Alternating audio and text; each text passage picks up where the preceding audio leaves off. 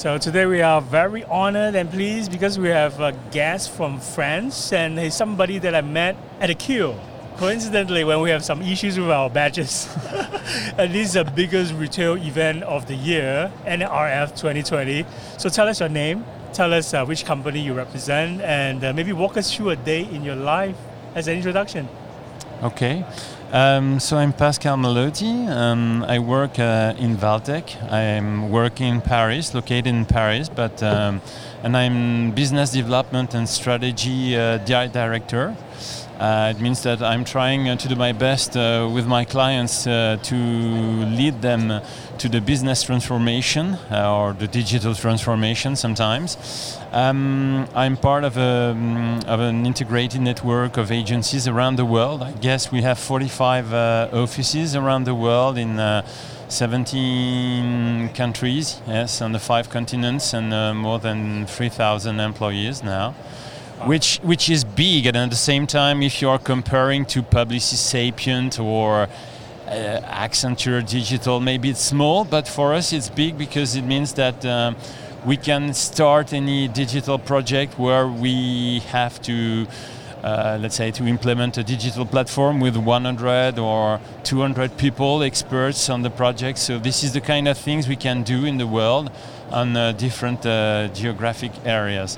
As for my job, I'm doing so many things. This is the great part of my job. You know, I can sometimes my kids are telling me, "What, Dad? You're paid for going around in New York and visiting some new concept stores." And sometimes, of course, it's less fun and it's more project involved. And when you are doing some digital project, sometimes you can be delayed. It's difficult relationship with the client. So really, my days are really different from one day to another. But it's true that I'm very lucky as being part of the NRF since I've been doing in the last 5 years. So this is almost like your 5th or 6th trip to attend this event, right? Yes, exactly. This is something that Valtech we started a few years ago, the retail, of course.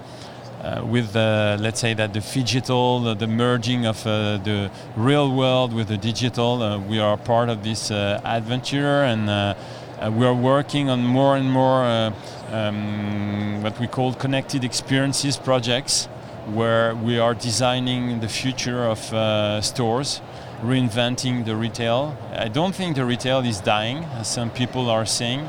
Maybe mainstream retail is dying, but I still think that if you can reinvent the experiences for the end customers, there is still so many great things to do in the retail world.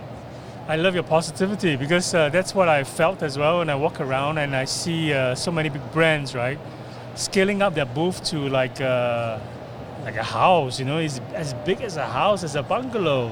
So I think they're trying to maybe cut through the noises and really send out a message to the retailers that you're going to have a roaring 2020s. Do you agree with that? Yes, I really think about it. And if you, since I'm coming from France, there are many French retailers coming here every single year, so they know that, let's say that this is the mecca of the retail. They have to follow the trends, to understand what's going on.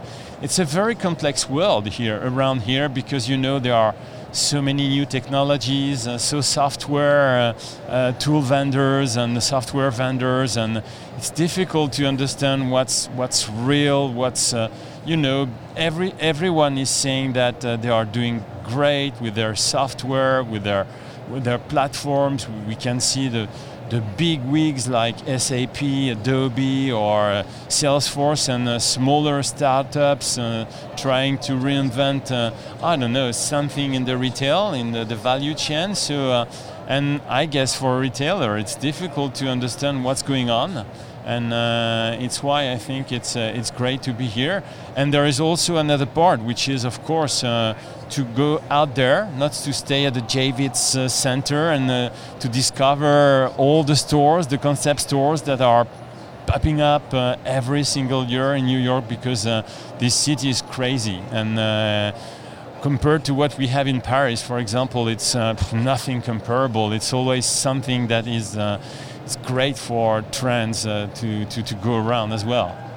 Wow, now you really whet my appetite to explore on my own, and not just stay here and keep conducting these conversations with people. I think it would be interesting to get out of this Java Center and go explore all the retail concepts that must be pretty impressive in New York. And could you tell us what is the most impressive top 3 that you have seen so far out of dozens that you have already visited? It's always difficult, Okay, maybe I would put number 1 the Nike store that opened on the 5th Avenue. And they are gearing up with, let's say, the experience.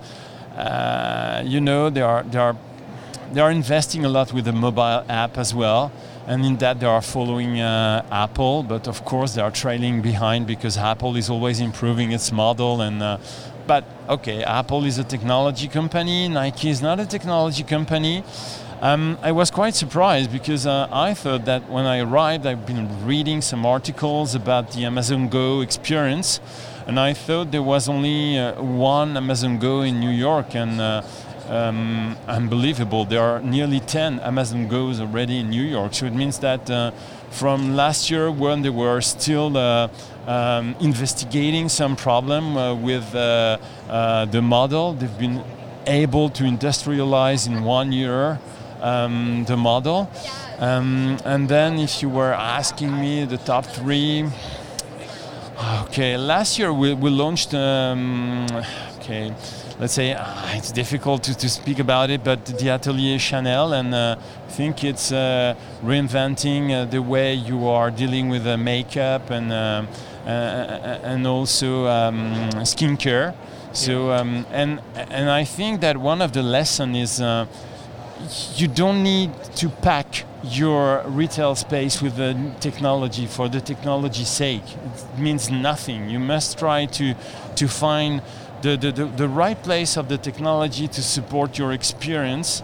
And I think sometimes it's a success, sometimes it's less, let's say it's not really good. It's sometimes you are failing because you want to put too many technologies in a retail store, and it's just the right value that you want to create in the engagement and the relationship with your end customers. I really believe that now we are entering a world where we are 100% check-in and 0% check-out. Let's say that the purpose of a concept store, it's not only to sell products, it's not even to sell products anymore. Yes, you can buy everywhere at any time. With a smartphone, you have the remote control of your life. Now it's more like, how are you able in a retail store to engage with your customers, creating some profiles? And it's why I'm saying 100 check-in, 100% check-in, and 0% check-out. It reminds me of something that Satya Nadella mentioned during his keynote, during the opening of this retail event. I think he mentioned something about cutting through the noise and being really visible is the biggest challenge for every retailer. So like what you mentioned, is this going to be how it's going to go towards everybody setting up retail stores, not to sell, but basically to use it as a branding, as a marketing, as a way to show that they're very visible and they're able to engage with their audiences and their customers. Yeah, I think that, of course, we know that at the end of the day, you want to generate revenues, but now, especially if you are working about concept stores, and it's a great period for brands to explore new things, or flagship stores. The purpose is to do to make some great experiences happen for your end customers, and again to engage and to create some intensity in the relationship all over the time. And there is something that we cannot at the moment really measure. It's how long those experiences are lasting, because we are in a world where Customers love changes all the time, things being different. So it's clear that I think that you will need to renew your experiences quite often. And at the same time, I must admit that when I came here for the first time 5 years ago, I was really impressed by what I could see. Now it's like the market starts to mature. It's more like in the details.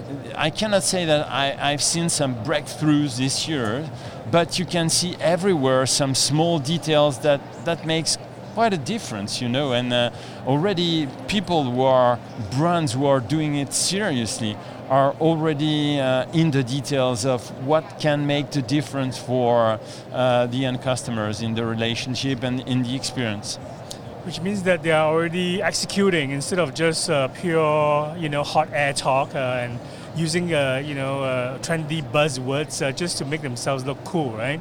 And I think Satya also mentioned something about it's down to the retailers themselves and brands themselves to be cool and not just rely on technology vendors to provide a cool element. So, in your opinion, what are the key takeaways when you venture out on your own in New York City and explore all these stores and taking pictures and, going through the experiences yourself? What are the biggest impacts on you that really left an impression that you're dying to tell your customers when you go back to France?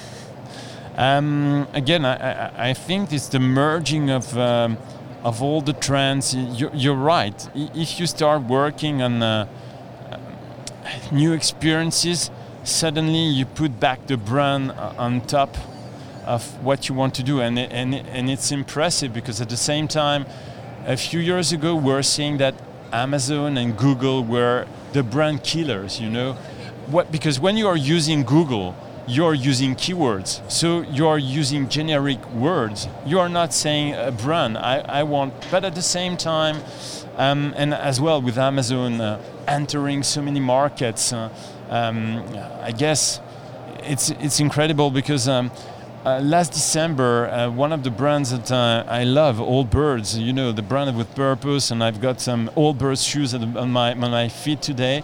One of the partners, founders, sent me an open letter to Jeff Bezos saying, "Okay, guy, you can copy my product and sell it 1/3 of the price, but at least do something for being eco-responsible. I give you everything in the way when I'm producing my product. I give you everything." Every knowledge. You can meet all our partners. It's an open ecosystem, but at least do something in that direction. So I think that as well, it's not just for creating some new experiences for the sake of experiences. It's also giving a purpose to what you do with your business and putting at the heart of your product something meaningful, or at the heart of the space where you are designing those new experiences. I remember Angela Ahrendts, before she left Apple, she was saying that the biggest product at Apple was the Apple Store. So it means that you need to create value, but it's value for the purpose of something. And this is what I would like to convey with me, Maïsa in Paris, when I'm exchanging on those topics with my clients or prospects. The country where you come from, France, of course they champion sustainability causes, and of course they champion climate change and the pressing need to also take actions.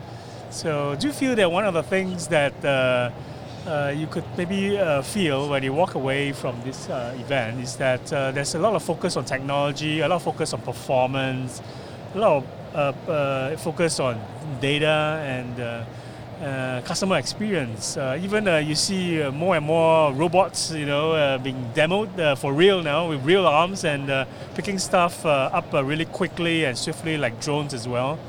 But there's very little mention of the word sustainability. Do you think it's also a message that brands and marketers in general can maybe put more spotlight on? Okay, because I think there is two sides of the world. There is again here, and normally everything that is taking place here should remain behind, let's say, behind the curtains for the end customer. I mean, it's the pipes here. You know what I mean? It's everything a customer doesn't want to see.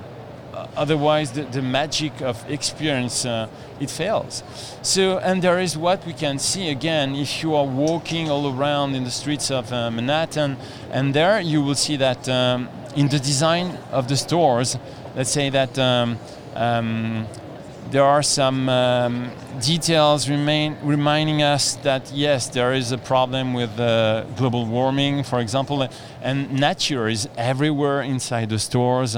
I've seen it in the Nike store, in the Nespresso stores, or in the Apple store, and everywhere you go now. I think that maybe Amazon, which is a great company by the way, is still not really taking it seriously, even if I think that Jeff Bezos he knows that is at a turning point. But so it's why there is this wonderful world of technology, but we must not be dazzled by technology for the sake of technology again.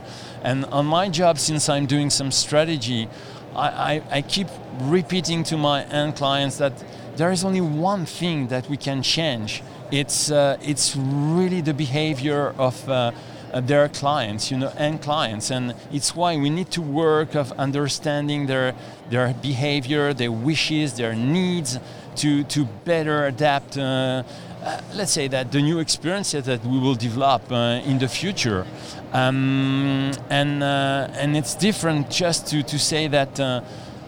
Technology as an end. No, it's just a mean. And yes, of course, I think that technology can give you a competitive advantage in the world we are living, because competition is hard, is tough for everyone. But the end customer, it's something that he doesn't see, and if he starts seeing the technology, there is a problem, according to me. That's brilliant. And you mentioned about some of the things that you're going to bring back to France. What are the other things that you have seen during this visit that had the biggest impact on you? What other takeaways would you like to share with our audience?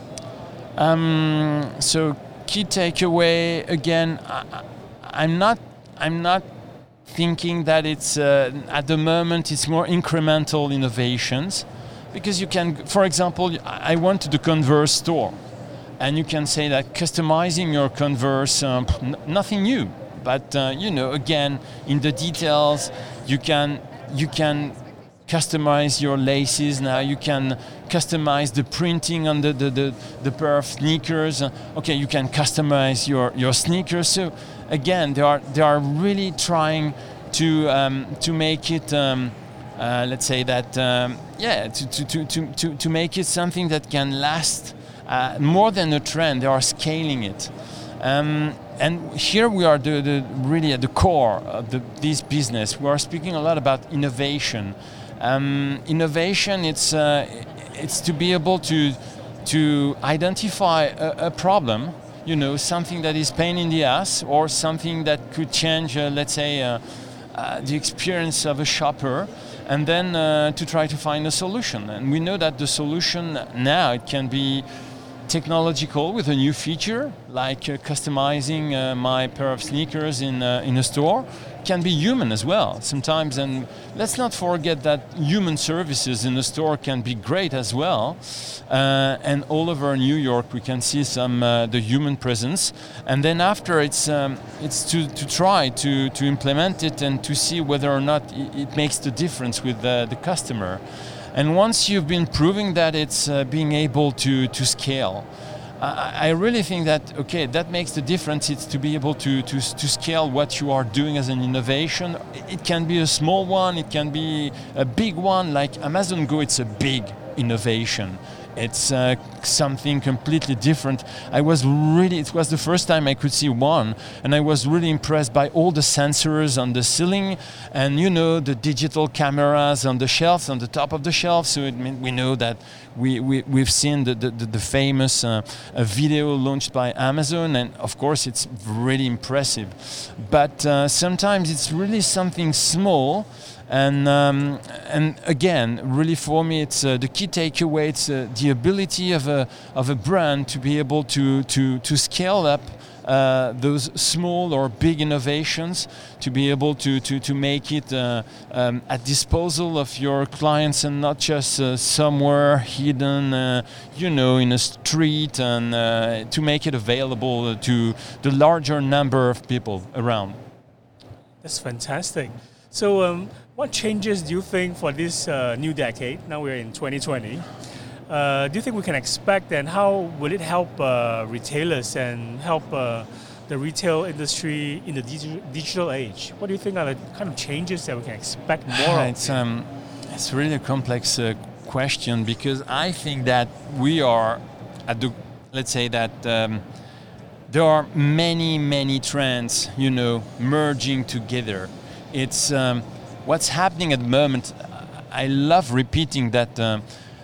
Yes, we keep saying that the behavior of customers is changing, but it's not changing, for the sake of change. It's changing because, yes, there is one key driver, which is technology, for sure. If someone is inventing a new feature, something new, then after the customer love it or not. If he doesn't love it, he doesn't take it. But if he loves it, of course, we are in a world where quite quickly, it can spread all around the world, and it can be a mass usage. At the same time, there is also what's becoming in the society. We're speaking about global warming, about all those trends that are shaping as well the way we are behaving, because suddenly we are aware of what's going on in the world. And I think it doesn't sound very good for the future. So it's really to be, again, in the middle of all those trends. Some are being shaped by technology, others are being shaped by the moods of people, because they are living in an environment and they are aware of what's going on. And it's quite unpredictable. Then after, we know there are other trends like technology, but nobody knows what will be the AI, for example, or in 10 years. I think even people who are working on some machine learning, some deep learning, modeling, know what it will be. I guess for me, personalization, the way we are knowing it, it's not viable, because it's really inclusive when it should be exclusive. At the moment we say that you love something, so people around you that love the same thing will choose that kind of product. But sorry, I would like, at the same time, it's my comfort zone. At the same time, we'd like to discover new things. And at the moment, I don't think that personalization works in that way. So it's really difficult to know where it goes. It goes fast. Then there is, so there is technology, there is data. Difficult to know. Of course, we know that we have to use data. It can make the difference for a company, but still you don't have any impact on it. Then there is the legal as well, but the legal, there is GDPR, and tomorrow there will be a GDPR 2 and a CCPA in California. It seems worse than GDPR, and yeah, exactly. And so there are all those trends, and it's difficult again to sell, to move forward, and to know where. Of course, so it means that you need to be agile. But when we speak about agility for big companies, it's not easy, So I think that you need to stay tuned on what's going on in the world. It's why we are coming here every single year to be quite, to be quite perspicacious in the way you see the world moving, and try things in your own company to make sure that yes, you can be disrupted every single day, but at least you can anticipate what's going on in the world for, I don't know, 6 months, 1 year, 2 years. Going beyond those 2 years, when we are working with a client for ideation, trying to invent some new services, the roadmap never goes beyond the 2 or 3 years. That's an excellent answer. And you mentioned about data. You also mentioned about anticipating, what's happening around the world. So it leads me to my next question, which I think you are in the best position to answer. Recently, I was in China attending this marketing ranking awards where a lot of retailers, brands, they all took part. And what I learned from the marketers there is that it takes about 12 touch points just to convert a customer. So those who play a big role in China are obviously the influencers and also word of mouth recommendations from family and friends. Do you think that this is also going to be the new norm for the markets that you currently are serving at the moment? Okay, this is something we did not touch since the beginning of our podcast, and of course it's a big topic as well. So you're right, 12. It depends really according to the vertical, because I don't know if you are in the automotive industry, or I don't know, in the hospitality travel industry. Sometimes it's more like 40 or 50 touch points before you can convert your prospect / client. So it depends really. But of course we know that thanks to the data we can track basically everyone all over the time, even if we don't like it. It's really spooky on one side. When you are a marketer, I think we are living in a great world, and at the same time, if you are a citizen, what you see, I think that as a marketer, Facebook, it's treasure island, and when you are on the other side, really, I think it's freaky for me. But and I'm not thinking that Facebook, the group Facebook, is doing well to human species. But it's another debate. So you're right, of course. Influencers, it's the new. Again, it's the new treasure island for brands. In some businesses, it's really where you have to invest. I think I was listening to the CMO of Estée Lauder saying that 80% of her budget, marketing and communication budget, was directed now to influencers, and so it means that this is where it takes place. China is the most advanced market in the world because it's like Uberization. It means that there you start as an influencer, and step by step you are moving up the scale, and at the end you are the producer of your own product and you are becoming a brand. And of course you are in a world where traditional brands are competing with influencers who are becoming brands themselves. And so it's sometimes it's like co-branding. Sometimes it works and sometimes it fails. But for sure, if you are in the fitness industry, I don't know, health, beauty, different business, fashion, and doing without the influencers, it's not possible. It's a way long time ago when you could lack influencers, and when you were on the front row and asking what this guy is doing here, when you know that Chiara Ferragni did $25 million last year on her business being an influencer.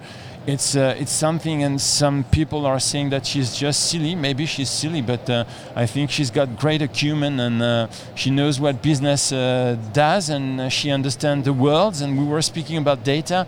She knows how to analyze her analytics, and she knows very well her followers, so it means that she knows very well her audiences, and she knows how to engage with her audiences. And we are back to the beginning of this discussion. This is exactly what many brands still have to achieve and still have to understand.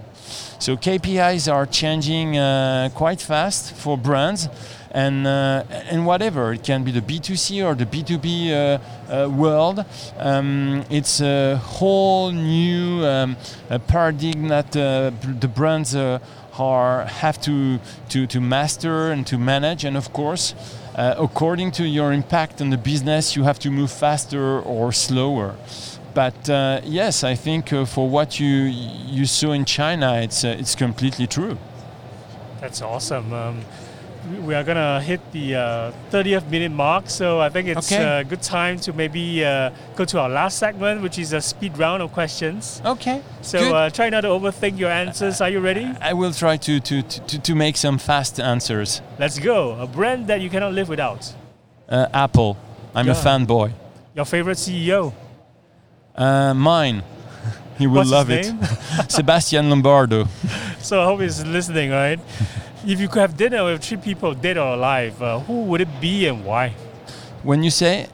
If you can have dinner with 3 people, either dead or alive, who would it be and why? Tim Cook, because I think he's a better CEO than Steve Jobs was. Jeff Bezos, I think he's the dark side of the strength, but still I think that guy must be amazing. The third one, Trump, to discover whether what we say about him is true or not.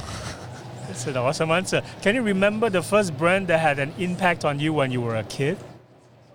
Wow. Sorry, it's difficult. Maybe it was the Marvel brand through their superheroes. Yeah. Right, okay. PSG or Marseille? Neither. I'm a Monaco fan in France. I don't like PSG and Marseille. Awesome, I love Monaco too. Podcast or vlogs? Podcast. Cola or lemonade? Lemonade. What's your biggest passion in life? I love what I'm doing. I'm passionate by my work and also taking care of my kids. That's a brilliant answer. What else do you have going on that you want our listeners to make sure they will be on the lookout for, especially where you'll be going next, or what kind of projects are you embarking on that would be good to tell or let our listeners know? I'm working on different projects. I must admit that now, for me, it's more difficult to work on traditional projects like revamping a new website for a brand. I love more complex challenges, and I think that at the moment rethinking retail stores is the next challenge, and I love it. So we do want to direct our community listeners also to find you on the web. Is LinkedIn the best place to find you? You can find me on LinkedIn. You can find me as well on Twitter at Malotti.